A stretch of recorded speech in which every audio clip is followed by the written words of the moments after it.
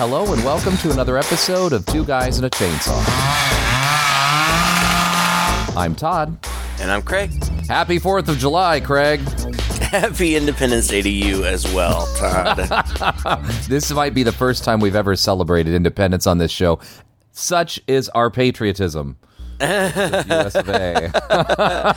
No, it's honestly just our absent-mindedness. I think, like, sometimes holidays just come and go, and we're like, oh man, we should have done an episode, and we just didn't. Yeah, that's true. Like my birthday every year. Someday we're going to do happy birthday to you. I don't think we've ever done Father's Day. Like, screw you, dads. Nobody cares. Wow. Thanks a lot. Just kidding. Well, this time around, we're paying tribute to America with 1996's Uncle Sam, a movie I had not known about, heard about, anything. I can't believe you found it. I vaguely recall seeing it on the shelves at the video store. Vaguely. Because I think, if I remember correctly, much like Jack Frost, another holiday-themed movie, I think this had one of those holographic box covers. So, like, his face would look kind of normal, but then if you looked at it, you know, you move your face, look at it from a different angle, it, like, transformed into a demon-y monster kind of thing or something like that. So I vaguely remember it, but I also remember at the time thinking that it looked really cheesy and like just surely it will be awful. So yeah. I never watched it. I had never seen it before. Much like Jack Frost, I probably looked right over it. I'm looking at the cover now, and it almost looks like a carbon copy of the Jack Frost cover. They just took the Jack Frost ghost and put some fireworks behind him and like a top hat on. I mean, it's kind of doesn't look at all like the otherwise awesome makeup that the character has in the movie, when you can see it anyway.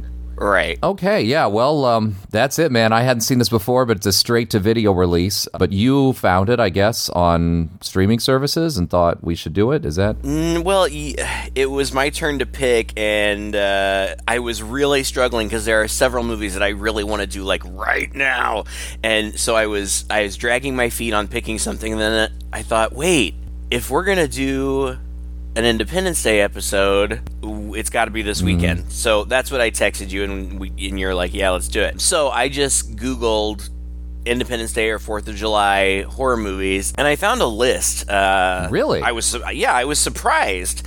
Some of them were like tangentially related, like doesn't even really happen on the 4th of July, but there's fireworks, so... Oh, right.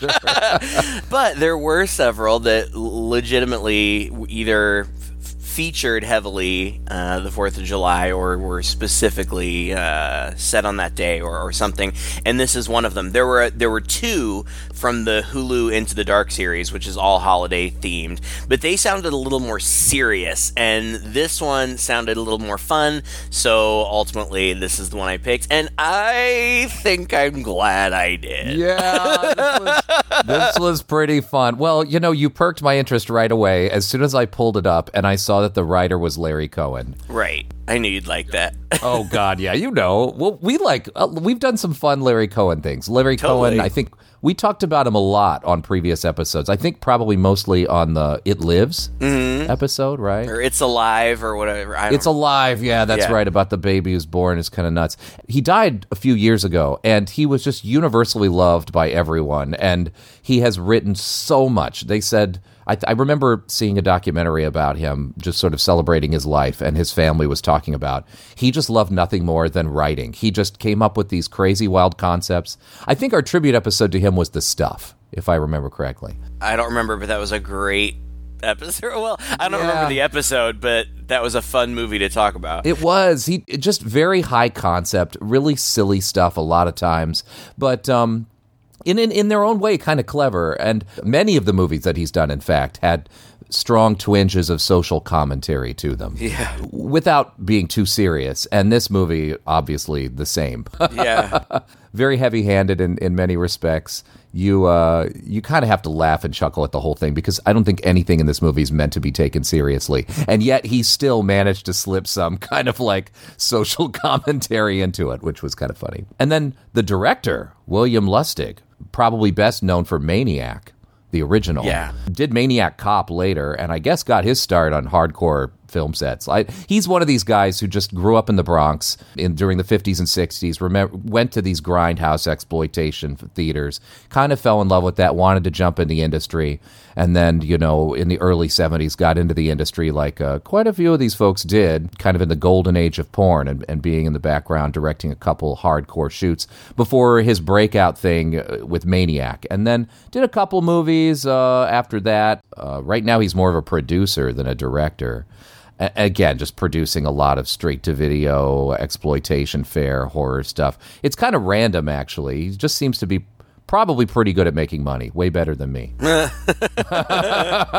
I honestly, I didn't recognize the names when that's not why I picked it. But when I was reading audience reviews, as I tend to do to see if I even want to waste my time with something, a lot of people mention specifically, coming from these guys, you have certain expectations and whatnot. The audience reviews that I read were really mixed. There were some people who said it's not as good as their other stuff, and other people were like, don't be so hard on it, it's fun, just give it a shot. And I think that I'm going to land in that latter camp. Is this a great movie? Absolutely not. No way. Did I, when it was over, did I have a smile on my face? Yes, I did. Yeah. I know. It was just fun. I mean, right away what kind of movie you're getting into, and then you're not really that disappointed. But there's so many stars in this film. So many, a couple A-lists, some B-list. It's just, I just scratch my head wondering how these people, Isaac Hayes, maybe he just needed a paycheck at this time. I don't remember. A check, yeah. Was he doing Was he doing South Park at this time? I can't remember. I think so. A few years before I don't remember when this. South Park started. It was somewhere in the early 90s, yeah. Mid-90s, I think, like 93, 94. This is 96. Yeah, I think he was doing South Park for a few years before this. Yeah, he did it for a long time. But you're right, and I didn't know a lot of these people. I pulled up a couple of their IMDb pages. Most of them have dozens, if not hundreds, of credits. Yeah. I didn't recognize many of them. I recognized Isaac Hayes, and I recognized PJ Souls. Yeah. Because she was in Carrie and Carrie 2 and Halloween. Many other things. She was the girl with the nude scene in Halloween. I guess she did The Devil's Rejects too, didn't she? I don't remember. She still pops up, I think. But I was just, and of course, when we get into the plot, which we'll need to do, I just apparently, as I was watching this movie, decided that I needed to write the novelization of it because I have so many notes. Me too. I have like 3 pages of notes here. Oh my God. Just so much happens. I know. It's not disappointing at all. And everything I wanted to happen happened too. This is another one of those movies. I can't remember. Maybe it was one of the Halloween movies we were doing. Not Halloween like Michael Myers, but like one of our Halloween themed movies where it's just like when you're seeing a movie that takes place during Halloween, you want it to check a bunch of boxes and take as much of the holiday as you can. And all of the tropes and all those things, and just find all the crazy, wacky ways you can take it. And I feel like they just made a laundry list of 4th of July. Okay, let's see. 4th of July fireworks, Uncle Sam, barbecues, yes. School performances, Abe Lincoln. They just made this long-ass list of shit that happens during the 4th of July, and I'll be damned if they didn't manage to cram every little bit of it into this film in a significant way. I think that's the thing that I liked the most of it. Like, this guy sat down and said, I'm going to write a 4th of July movie. Like, that is the most important part of it. Yes. I will come up with some killer. Like, it's just a slasher movie. Yeah. But well, zombie slasher. It's zombie slasher. But it's so heavily themed, and I really like that. It's fun. Yes. 100%. 100%. Well, the movie's a little dated. I think it starts off in Kuwait, June 14th, where there's some helicopter crash, and big sergeant who comes out and asks this guy to go and take care of the bodies or check out the wreckage. And one of the downed pilots, who appears dead, suddenly wakes up, smashes the guy's face or something, and then shoots the sergeant through the other guy's body, which was totally unnecessary, but a nice touch. And makes a crack about friendly fire because it was friendly fire that had downed this helicopter, and the private or whatever who was kind of checking out made that comment, and the general was almost dismissive about it, just like, hey, it's all right, this happens during war. Right. Don't get your panties in a wad about it. Of course, the people who die due to friendly fire probably think differently of it, but yeah. I'm right. Right. That's the motivation. Right. That's where it starts out. And then the opening credits are all over old footage of all this Uncle Sam propaganda. Which was awesome. I know. It was really cool. I don't know when it happened, but I feel like Uncle Sam got phased out, and I missed it when it happened. I guess, yeah. You don't really see him anymore, do you? No. Maybe it's more of a wartime thing. I honest to God meant to do research on the origins of Uncle Sam and stuff, and I have no idea. I forgot. All I know is that Would you like to know? Well, yes. I think it's rather simple. It's all quite hazy. The character supposedly came into use during the War of 1812, may have been named for Samuel Wilson. Nobody really knows for sure.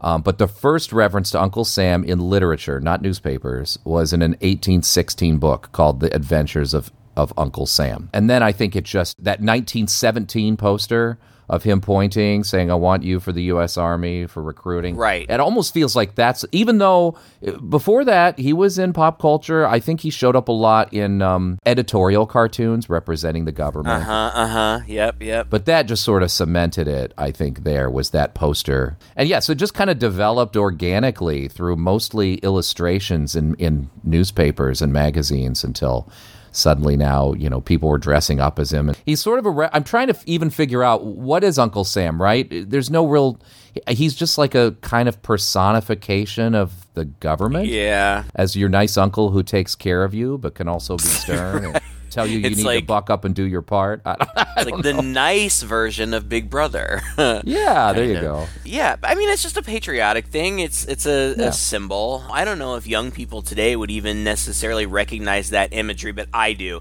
I remember seeing it in my history textbooks when I was a kid. But anyway, yeah, so the old patriotic Uncle Sam propaganda. You had said this movie is a little dated. What this movie does is remind me how old I am, because in my head 1996 was like a few years ago. I know. Same here. I actually had to do the math. I'm like, that was almost 30 years ago. I graduated from high school almost 30 years ago. That is, it blows my mind. It's also a little depressing because the first thing that, as I mentioned, they're talking about Kuwait and Operation Desert Storm. My dad served in Operation Desert Shield, which then became Desert Storm. He wasn't in the Middle East. He was actually at a contingency hospital in England, twiddling his thumbs, thankfully, for most of that time. But it's kind of sad because, if you're going to make this movie today, I was just thinking of all of the conflicts and wars that could be substituted in for that. And this movie would be the same. You know what I mean? It's really kind of depressing that even though 1996 feels like it was just yesterday, and I remember Operation Desert Storm being such a thing and so important to our family and felt at the time kind of just, and, well, I don't know, we didn't really even understand it when I was a kid, but, the social commentary that is in this film, up one side and down the other, I mean, it's the same stuff as today. I mean, yeah, but I really, gosh, this may get deeper than I expected it to, but I really thought about this because I don't remember. This was pre 9/11. 9/11 changed everything, and so and you were either patriotic or you were with the enemy. Right. I don't even remember what it was like before that. I feel like it was just, I don't know, but maybe this movie will be reflective of that, because it was that weird period between Vietnam and 9/11 where I think people were kind of questioning the government and the military, and then 9/11 happened, and it's like, no, you will fall in line. We are Americans, and we're proud of it. And knowing that you come from a military family, I will be very interested to hear your take on what is said outright. Like, it's not like this is subtle Deep, stuff. subtle. There aren't layers to unpack here. No, There's this is like there's a thesis like halfway through the movie. yeah, and this is like one of those like layered salads that comes in a giant like punch bowl, where you can see it all from the side. You don't have to dig deep to see what's there. It's just proudly displayed up from the top to the bottom through this movie. So yeah. All right. Oh, so God. before we get there, though, we have to introduce our main characters. Our main character, I guess, is Jody. He is a little boy who is not a very good actor. No. And who is also a psychopath. Like... A psychopath in the training. This kid, he is a psychopath. But you don't know that yet when you first meet him. He's just this precocious little boy, and we find out that dead soldier, the one that, like, was dead but then wasn't and then was again, weird, don't know, that was his Uncle Sam. Yes! Like, literally his Uncle Sam. As soon as that became obvious, I was rolling on the floor. I was like, oh, it's this kind of movie. I just thought that was so clever. Like, why not? Like, people are named Sam. People have an Uncle Sam. Why not? That's hilarious. But then he, like, has a dream that Sam isn't dead, and then we jump to another character. A cop drops off what appears to be his girlfriend, this blonde lady named Louise. He drops her off at home, but then... lurking on her porch is this older military dude who's like, I have some news. And she's like, what? Also, Todd, the writing in this movie is so bad that it is hilarious. Yes. Again, I wrote the novelization because I stopped. It probably took, this is an hour and a half movie. It probably took me 2 hours to watch it because I kept pausing it and rewinding it to write down the lines. Not even here, but there are so many that I wrote down because they are so funny. Oh God! Like, oh God, it does. I don't know how much to talk about because there's so much. But we find out that this boy Jody is obsessed with his dead uncle, and like he's his hero, and he carries around his medals in a box, and he takes them to school for show and tell, and then his teacher, those fucking liberal teachers, like, feeds him all this bullshit about Vietnam. Are you trying to rile me up? No, like, his teacher's like... Well, I grew up during Vietnam. And many people thought that was an unjust war. Many young people, like myself, protested the war. In fact, some people left the country for a while. Ran away? It was a very difficult thing to do, Jody. But you have to understand that those who left the country felt it was a lesser evil than blindly following orders they knew were wrong. My Uncle Sam said you guys were cowards. That's right. And this kid is such a dick that as soon as he's like, the teacher's like, okay, well, why don't you just go back to your seat then? We'll change the topic. And he turns around and says, well, I'm not saying you're a dick. I'm just saying my uncle said it. Right. I wanted to punch that kid in the face at this point. And then when you just see him, I don't even remember when it is. I don't remember if it's when he's at home or just, like later in school or something. But he says, when I grow up, I'm going to go into the army, just like Uncle Sam did. And I'll do everything the president says because he knows better. Because he knows the best. He literally says that word for word. My jaw hit the floor. I'm like, that is one of the funniest things I've ever heard. Yet, I mean, it sounds especially, well, first of all, it's just stupid. Second of all, it sounds especially stupid as he's muttering it to himself. However, I guarantee you there's probably a kid or two on the schoolyard about that age that I played with who would have said that to me. Well, that's because we were taught when we were kids. Mm-hmm. And also, like, again, I'm not going to get too political because we get in trouble if we do. But there was a time in my life when I almost subconsciously would have thought that, like, well, the president probably really does know what's best. Yeah, he knows stuff. President knows things we don't know that we're not supposed to know, and it's probably better that we more or less trust that he knows what he's doing. Yeah. Oh God. Yeah. At this point in my life, I'm not as confident. Let's just put it that way. Yet there are some people around us who are a little too confident about that. Enough said. Hilarious line. So funny. Jesus. And they have to send the remains to his aunt's house? Why wouldn't they send them to like a mortuary? Well, this is old school, right? It used to be really old school. I mean, yeah, like, like our grandparents, right? Well, I'm Irish. I've never been to a wake in somebody's house. Well, but even in the U.S., I mean, fun fact, like wakes in people's homes were very, very common up until about the 50s. I know. And then they were deliberately phased out. It was kind of a trend of modernization and like, let's get all this icky death out of the house. This is why the family, this is what leads to juvenile delinquency and problems like that. The home needs to be a happy place and children need to be protected against death. And that's when the parlor became the living room instead of the death room. Ah, gotcha. So, didn't know that. Yeah. Fun fact. But you're right. Not only is it weird that the body is delivered straight to the house and then just let to be there for the wake in the morning, but why wasn't it delivered to his wife's house? Oh, the aunt says something. Well, first of all, because we never see that set. So why would they build another set just to stick that coffin in? Good point. When Louise comes to her sister Sandy, I think is her Sally, comes to her sister Sally's house and is like, or no, her sister-in-law, excuse me, and says, they came and told me he's dead, and her sister-in-law, Jody's mom, is like, well, your house is too small. We'll just have it delivered here. And that's where where they eventually do have the wake. So the remains arrive, and like Jody comes in, and he's like, oh man, I wanted to help carry the body in. Like, this kid is a fucking psycho.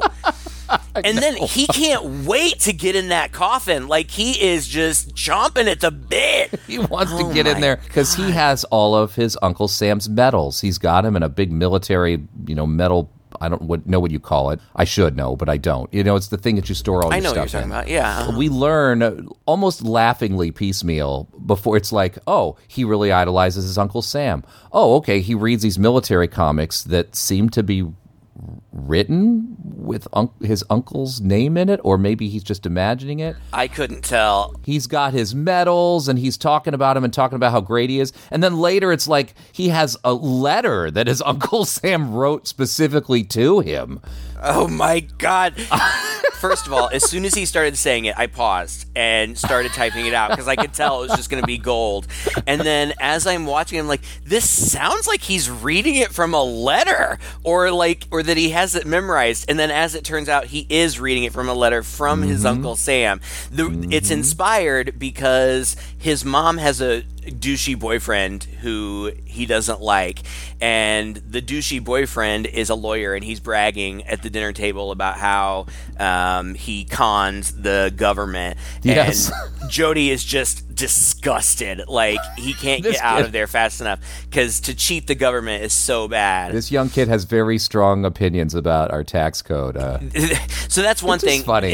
It's funny. It is funny. Gosh, I want to get to the line. I'm going to get to it, I promise. But he's pissed about that. And then there's the wake, and that's when we meet Isaac Hayes. Yes. I think we got a shot of him earlier in like a seedy apartment above a deli or something, all like in flashing red light and whatever. He's a veteran too, and he knew Sam, and he comes to the wake, but he feels guilty because he knows that Sam really looked up to him, and he told him all these like glory stories.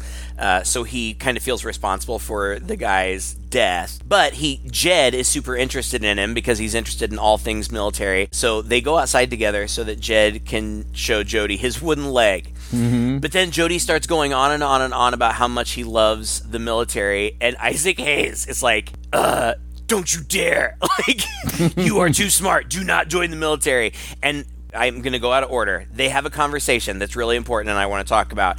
Yeah. But ultimately, the line that I was getting at is Jody reads this from a letter from his uncle. Anybody badmouths this country, you go right after them, no matter how big they are. People who don't respect the American way of life deserve to have their butts kicked.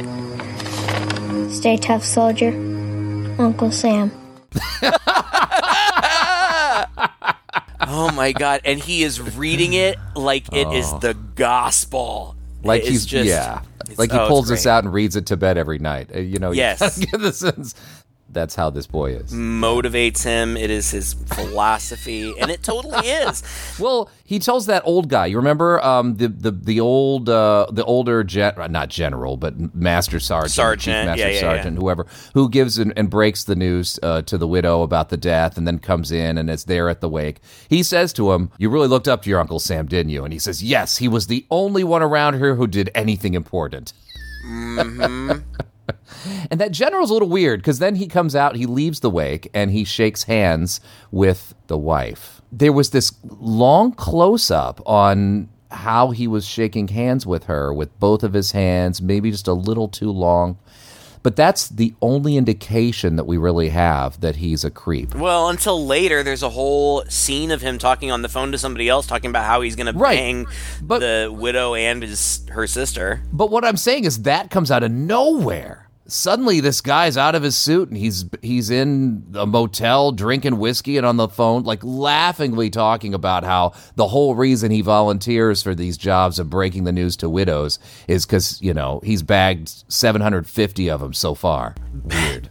It's so shoehorned in. It comes out of nowhere, but I see what the writer is doing, and I like it. He is setting up a big cast of assholes. Oh, yes. So that when they get killed, we don't feel bad. In fact, we celebrate and enjoy the fun of it because they're assholes anyway. Yeah, because ultimately, like, this guy's got to have patriotic reasons for killing each person. So we have to learn why each person is a scumbag, particularly disgraceful to their country. And I love the setup because then it is fun. Like, you are you revel in seeing these people it's not, literally comeuppance. They don't deserve to die. But in the context of this movie, it's fun and it's funny and I liked it. But I want to get to this conversation. Okay, so this actually, out of the context of this movie, is a pretty serious commentary, which makes it feel not out of place necessarily, but a little bit jarring. Basically, I don't know if I should be in the Army, Marines, or the Air Force. You get that idea out of your head right now, boy. Things ain't like they used to be when we knew who and what we were fighting for. Hitler and Tojo and Mussolini. We knew what we had to do and why. Today is all mixed up. Nobody knows the whys and wherefore, Sonny. A smart boy like you ought to know enough to keep out of it. Be a doctor. Save some lives. Forget about killing. Somebody's got to be soldiers. You don't want to get sent back in a box. Maybe it's better than dying in bed. Everybody dies anyway. I don't know. All I know is that I have the utmost respect for the men and women who serve in our military, because I have taught many young people who have gone on to do that. I know that they go in with the noblest of intentions, and they are there because they genuinely want to fight for the values and freedoms of our country, and I have the utmost respect for that. Now, the intentions of the higher-ups, that's something I maybe question at times. But knowing that you are from a military family, what's your take? Well, it's evolved over time, right? It just, even, when I was a kid, again, it felt like a different time. All of the conflicts we had been involved in, with the exception of Vietnam, and sort of the embarrassment of Korea, up to that point felt like exactly like he's saying. You know what you're fighting for. You know what you're doing. When I was a kid and my dad went off into, Operation Desert Storm and SHIELD, we believed what the government was telling us about how this needed to happen and that the war was just and all that. I feel like, looking back on it historically, we're a little more skeptical about that now. And as a military kid, it makes me angry. It makes me angry, the cavalierness with which people, the higher-ups, can, for their own selfish reasons, send people like my parents in to potentially die. It would make me even angrier to feel like I had a relative, or I myself, had died for something that turned out to be a sham. And quite frankly, we've had a couple recent conflicts where we've we felt like we were sold a bill of goods, that people were sent in for reasons that were not upfront and were, quite frankly, maybe not what we would as soldiers have supported. But when you're a soldier, your job is to follow orders. You're doing that job, and you just have to put your trust in that leadership. And I know, that more than one of my family members and also friends went into the military and had long careers in the military, feeling very good about themselves and feeling very good patriotically about what they were fighting for, and left very bitter and upset about how it ended up. And almost all of them, maybe my parents, I don't want to speak too much for my parents, but right. Almost all of them to some extent say, things have changed. Things are different now than they were. And that's why I was saying earlier, like, it's so weird how even back in 1996, my feelings were mixed. I remembered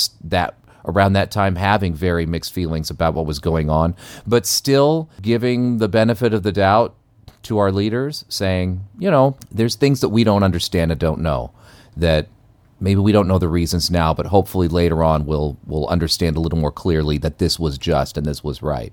And ever since then, it seems to have been many disappointments. And so, it's just me. I'm sorry. Of course we're getting political. We're doing a July 4th episode about Uncle Sam movies, so we're going to talk about these things. But, I so screw you if you don't like it. We're going to talk about it anyway.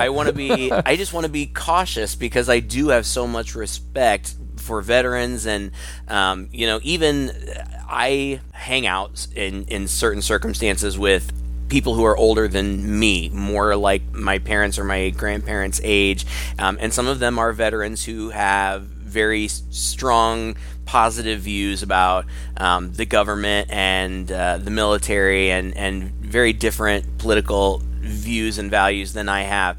And when those people bring up political topics or make comments that I may not agree with philosophically, I just let it go, because I'm not going to argue with you, sir, who fought for our country. Right. I will have my own opinions and I will keep them to myself. I have too much respect to even argue. Many people don't understand that there is a definable line between supporting your government and supporting your soldiers. You can support an effort even though you don't agree with it because you care about those people who are involved in that effort, and you want them to be safe and you want them to come home. And again, there's also that part of you that wants to believe that whatever they're doing and whatever they're doing, sacrificing, is not in vain.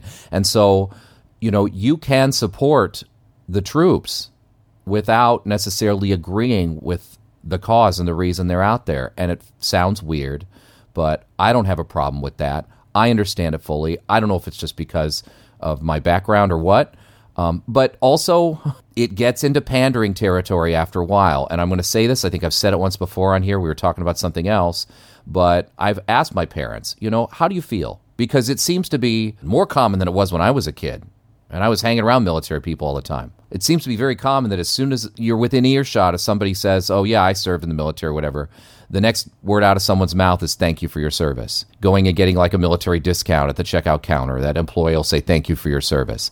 That is nice, and I don't doubt the intentions of the people who are saying that. I hope they're putting some thought into what they're saying. However, I've asked my parents, how do you feel about that? And they've told me, we appreciate it, but also sometimes we don't feel it's genuine. We feel like it's an automatic thing, like have a nice day. Again, you don't want to put someone down for saying something nice to you like that. But at the same time, when it's so flippant and so cavalier, oh, this is the automatic response I'm supposed to say, it doesn't really touch your heart, Yeah. I also think that patriotism has been weaponized for political purposes. If you don't agree with what your government is doing, if you don't support not the troops, but the government's response to conflicts and those types of things, then you're un-American and go somewhere else. And I think that that's a terrible thing to do. I think it's a terrible thing to weaponize patriotism for political purposes. Well, I hate that. I agree. So I think we're both on the same page with this. This movie isn't going quite that direction, I think. This movie is, I think if you were to kind of get to the core of those messages that are being put across very ham-fistedly through here, it's more about war and violence. Yeah. Well, individual motivation more than like we're getting into political stuff. Right, really. because Jed Hayes also tells Jody that his uncle was an angry kid. And he says, I took him hunting once, and he scared me because I could tell that he liked killing. And ultimately, that's what it comes down to, is that Sam became a soldier not out of a sense of duty or patriotism, but because he liked to kill people. Yeah. Another thing that Jed says, I think it's one of the last things that he says, and it struck me because I've heard this sentiment many times. I used to teach a whole series of war novels, A Farewell to Arms, All Quiet on the Western Front, Catch-22, The Red Badge of Courage. We did a whole semester of them, and this sentiment came up a lot of times. Jed says, you have to be crazy to kill in war, but then they send you home and tell you to never be crazy again. Yeah. That's actually pretty poignant in this pretty bad movie. It's a poignant case that deserves to be made in a better movie than this, for sure. And I think it has been. Oh, for sure. This has been explored. This issue has been explored in great literature, and I think in good films, too. Yeah. Well, by this point in the movie, if I had not been so entertained by the sheer inanity of what I'd been seeing so far, like with the acting and the writing and the classroom that could not be more decorated for the 4th of July than it is, I would have been a little bored. It's like, it feels a little slow because the build is pretty slow. That's at exactly this moment in my notes. I have 30 minutes in, get to it. Right. And then it does. And then it, like, right when it's really starting to drag, I'm like, come on. And then Right. Here we go. Just out of the gate. Boom. So out of the game. It's almost like, this is what I love about Larry Cohen. It's like, it was reading my mind. He's like, all right, next on the docket, kids in a dark cemetery painting swastikas on tombstones and burning the American flag and swinging it around over the open grave of our antagonist. All right, you see that and you know shit's going to go down. Yeah, but explain this to me. Zombie Sam was always a zombie. I guess. I think he arrived a zombie. I assumed that this burning of the flag was going to be, what woke him up because it was such an insult to democracy. I feel like that's one interpretation. But we see him move before this happens. Does he move, or is it just his fingers move? They did move. Okay. Yeah, I wasn't sure if they moved. His fingers moved. At least I thought so. That's how I remember it, because I thought that was so weird.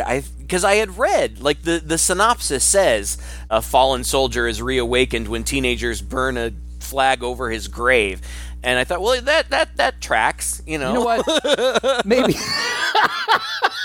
If I know cause and effect. But maybe he would have just been peacefully sleeping in there for the rest of eternity if that hadn't happened. Maybe. Shift around a little bit. What's amazing is that by this point, Sam has not gotten that coffin open. He's been at it like 3 or 4 times. Jody. Right. Jody, sorry. Unlatching. By this point, I think he has all the things unlatched. But for some reason I don't understand, he quit because he wanted to put the medals in there. He quit and he took the medals upstairs and put them back under his bed. Right. But when Sam wakes up, the first thing he does is climb upstairs very carefully to Jody's room, grab all of his medals, open up his shirt, pin them to his flesh. Yeah. Why did he do that? He was wearing his uniform. I'm pretty convinced that a true diehard military guy would not have pinned his medals to where they don't belong. But, he's a zombie. Right. I don't know. It was weird. Yeah, it was now, weird. it's for a purpose, and I understand the purpose. But the first victim is this creep who is in full Uncle Sam garb, including the stilts. This is so good. These 15-foot tall stilts. These stilts put him at like 3 stories high. Yeah, it's enormous. I don't know if you watched through the credits. If you watch through the credits, There's an outtake where he falls. It's really funny. He falls and you see like the director or somebody like running into frame like to check to make sure he's okay, because it would be like falling off a damn house. He's like way up in the air. Dude, this was the scariest part of the movie for me. Seeing this guy on these tall stilts, I was like, what? There's no net, no wires. What the hell? This guy could fall. I mean, he's literally like 2 stories up. Yeah, because he's peeking in at this girl who's just got out of the shower or whatever, and she does drop her towel. You get a very brief nudity. She did that on the condition that she could keep one of the masks from the movie, which I thought was hilarious. That's odd. She's not even credited, by the way. Oh, that's funny. She sees him, yells at him, he runs away, and he starts walking through the park, and he's like, hey, who's following me? and, and you see that it's Sam, and he's holding, I don't know, some sort of weapon, with trout, like gardening shears, I think. Big, tall Uncle Sam just keeps walking along until eventually he falls. And then Evil Dead Uncle Sam comes around and stands over him and says, I hope you got an eyeful. And pulls off his mask and kills him. Now, a couple of things here. First of all, I love a quippy killer. Like, that's love it. And this guy is quippy. I thought he was going to poke his eyes out, but that's okay. I did too. It was kind of a weird choice that he didn't. It was also an interesting choice. It made me think of your frustrations with the Funhouse. I guess this guy, because he's locked into these stilts, as this zombie is approaching him, he just lays there. Like, he doesn't move at all. He just lays there. Yeah. Evil Dead Uncle Sam kills him, and then takes a minute to tailor his costume.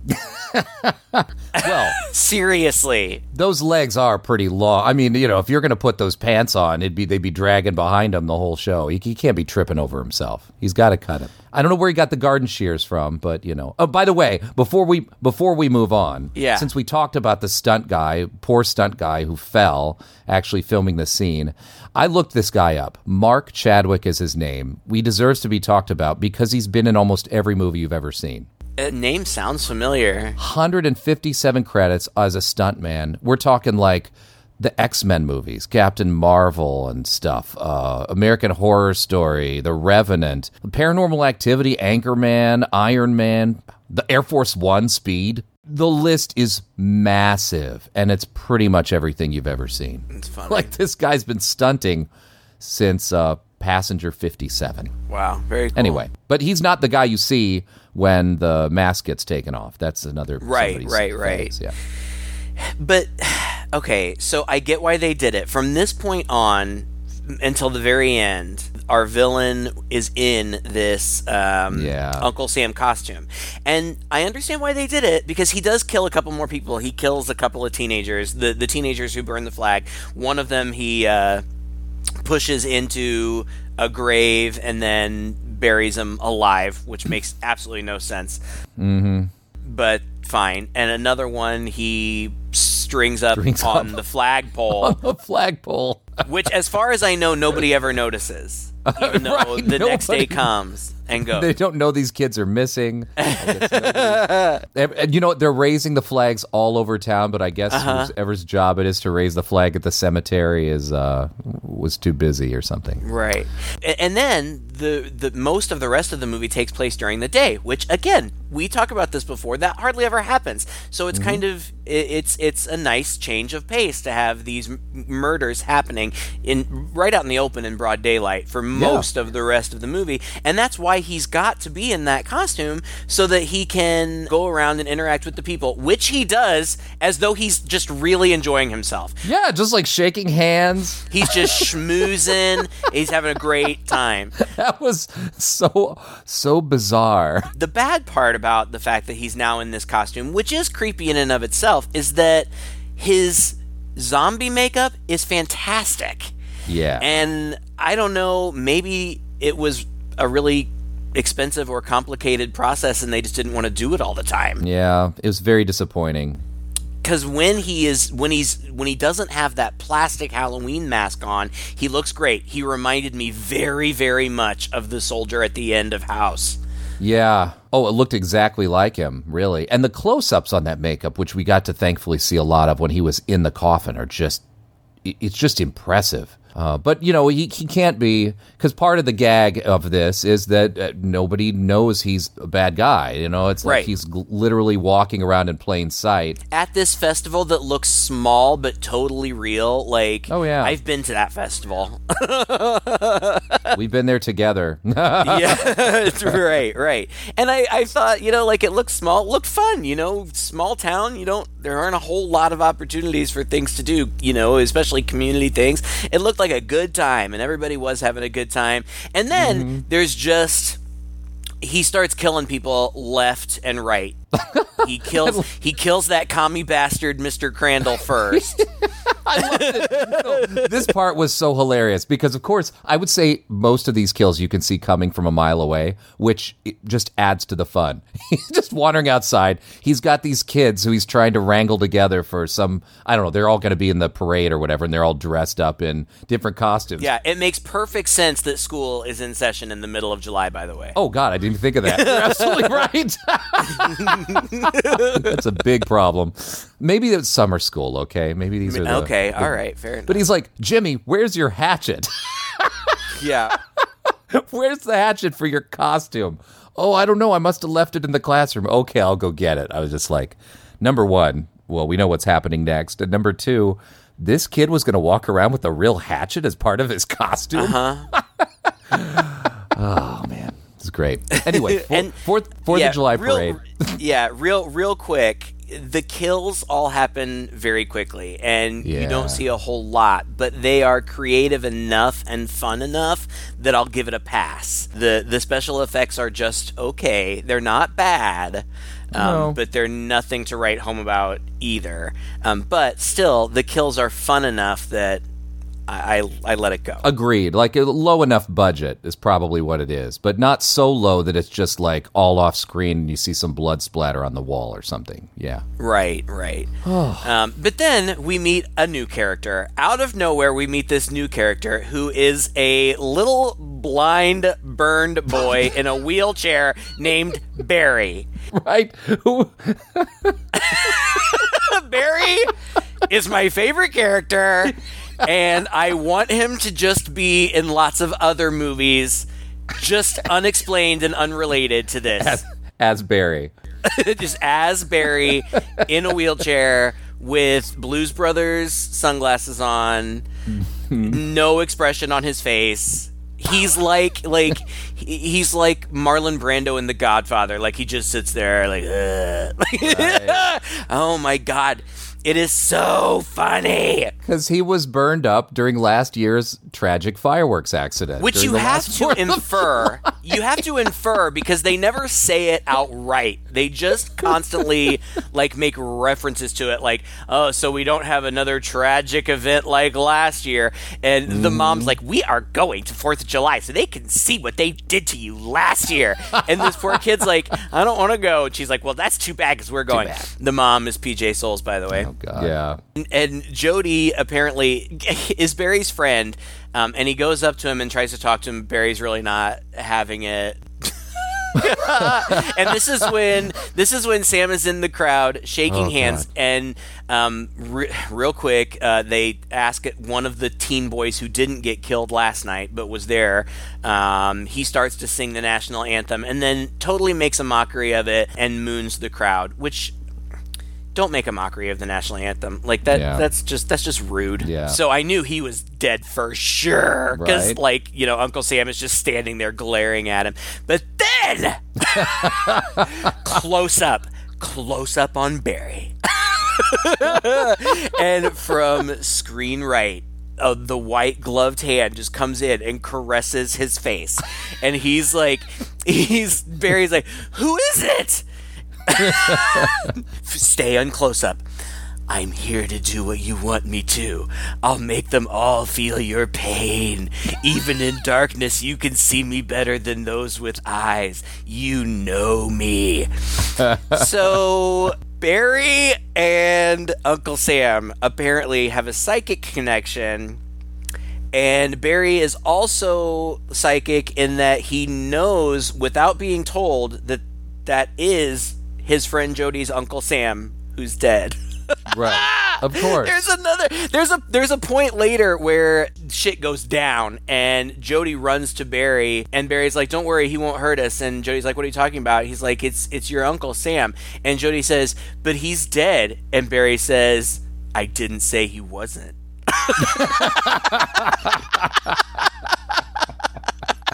Go right. Oh my God, this Barry stuff is gold. I love it. But yeah, whatever. He kills a bunch of other people. There's a weird moment that I don't understand, where evil Uncle Sam bumps into Jed, his veteran friend, and they stare into each other's eyes for a while, and Isaac Hayes says, I'm all right. And then Sam keeps on moving past him. Yeah, I didn't get that either. Because it's not referenced again. Like, it seemed like Jed recognized him or something.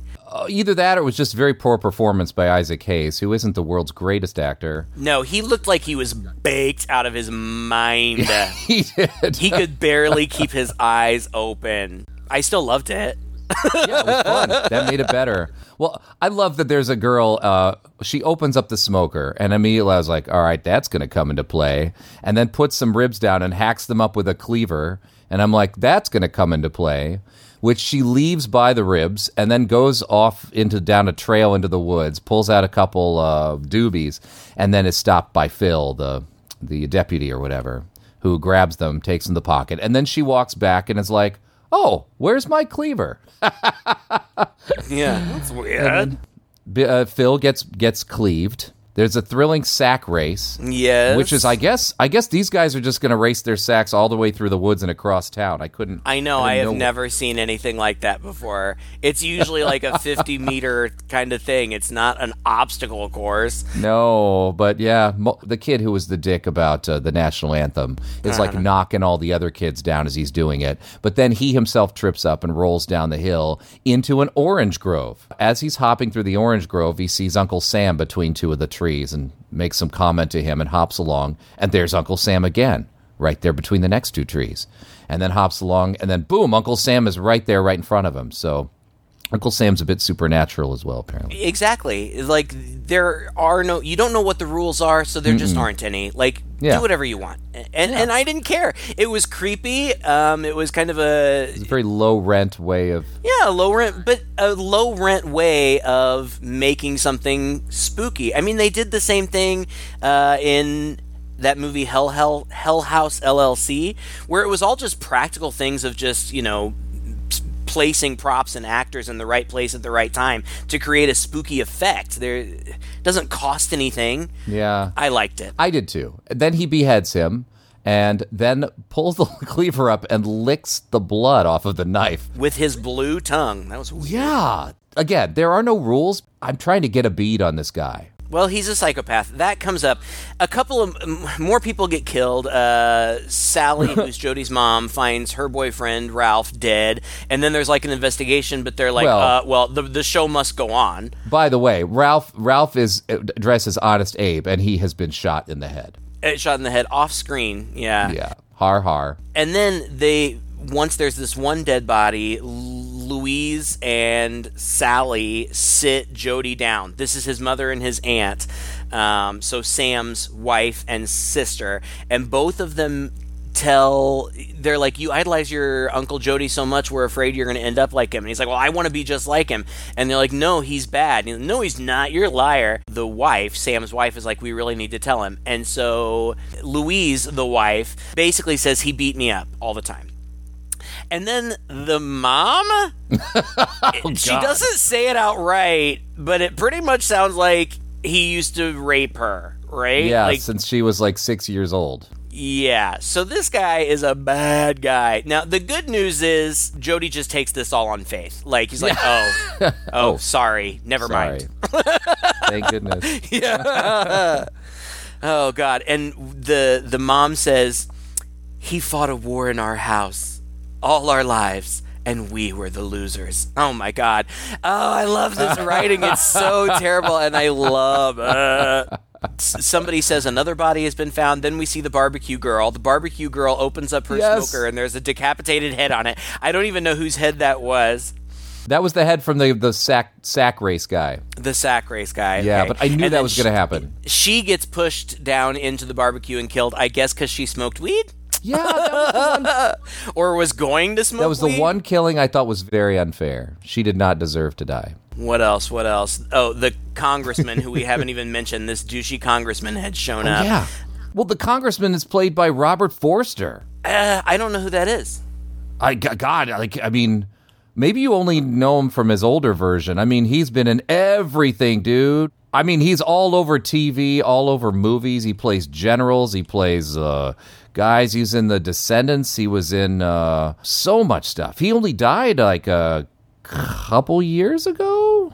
Oh, he was the lead in Alligator. Remember when we did Alligator? Yep. He was the lead in that. Yep. That makes sense. Well, he just pops up here to be a douche. Like, I don't even think he really interacts with anybody except for that guy Not who plays much. his assistant.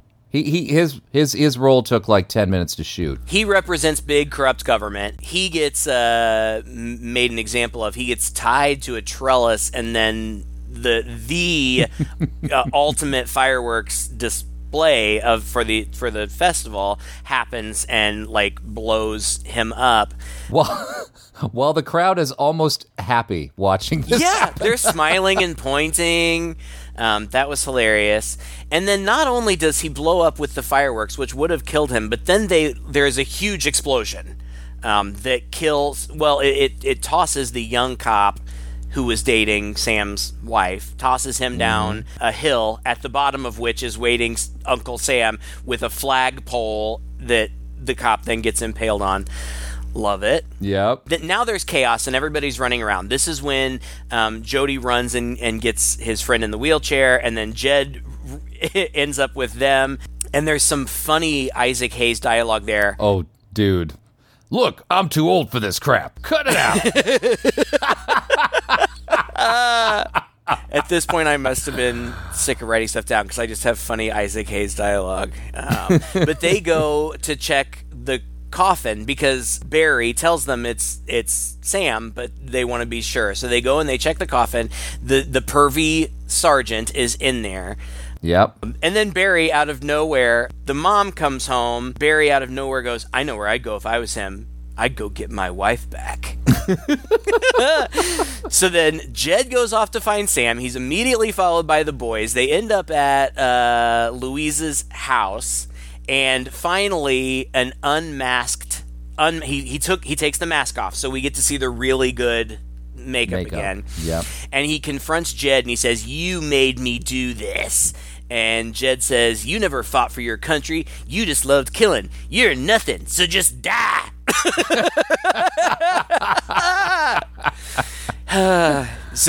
Then he gets thrown through the room partition, but he's fine. He jumps right up. No problems. So he's like, "The guy can't be killed," Jed says. And Jody says, "Go get your cannon." And so Jed says, "Okay." And he runs out. Jed has time to leave, go to the school, strap up the cannon to his truck, and drive it back to their house while Jody is confronting his uncle. Yeah. I know, and it's so stupid. Like the zombie uncle is like talking to the boy, "Do you still love me?" And oh no, he's talking to his wife, "Do you still love me?" And she shoots him. But then Sam says to Jody, "I came back for you." And Jody's like, "I want to be like you." And Sam's like, "Well, you'll have to be dead first." It's so weird. But then outside the house, Jed is setting up the literal cannon. Literal cannon. like Civil War cannon. Right. Which he shot once earlier, right? He did, to like start the festivities, right? So Jody and Sam come out of the house together, and Jed says, I can't shoot it with Jody up there. And Barry, expressionless as always, says, "He'll move. Just do it." And so he lights the cannon, and as the wick is running down, Jody is saying to the zombie, I'm going back with you. We belong together. But then he immediately runs off into the yard and like hits the dirt, and Jed blows Sam up with the cannon. He shoots him, and it like explodes, and there's fire everywhere. And there's fire. It's just a cannonball, but it's just a cannonball. It explodes. There's fire all over his house. Yes. And then Sam is engulfed in flames, but is still coming. And that was badass. I know, it's not like I've never seen this effect before. I've seen it many times, but I'm always impressed with it because I know that it's not easy. I know that it's dangerous. And when it's done right, it just looks great. So here he is completely engulfed in flames, still coming. And Jed is like, he lights the cannon again, but the fuse is like 12 inches long. And they're just waiting, like it's this suspenseful moment where this flaming zombie is getting closer and closer to the kid, and you're watching the fuse go down, and finally it goes off. And again, this looks amazing. I don't know how they did it. This is a fantastic stunt. Fantastic. The guy on fire gets blasted back into the house, and which then explodes 3 times.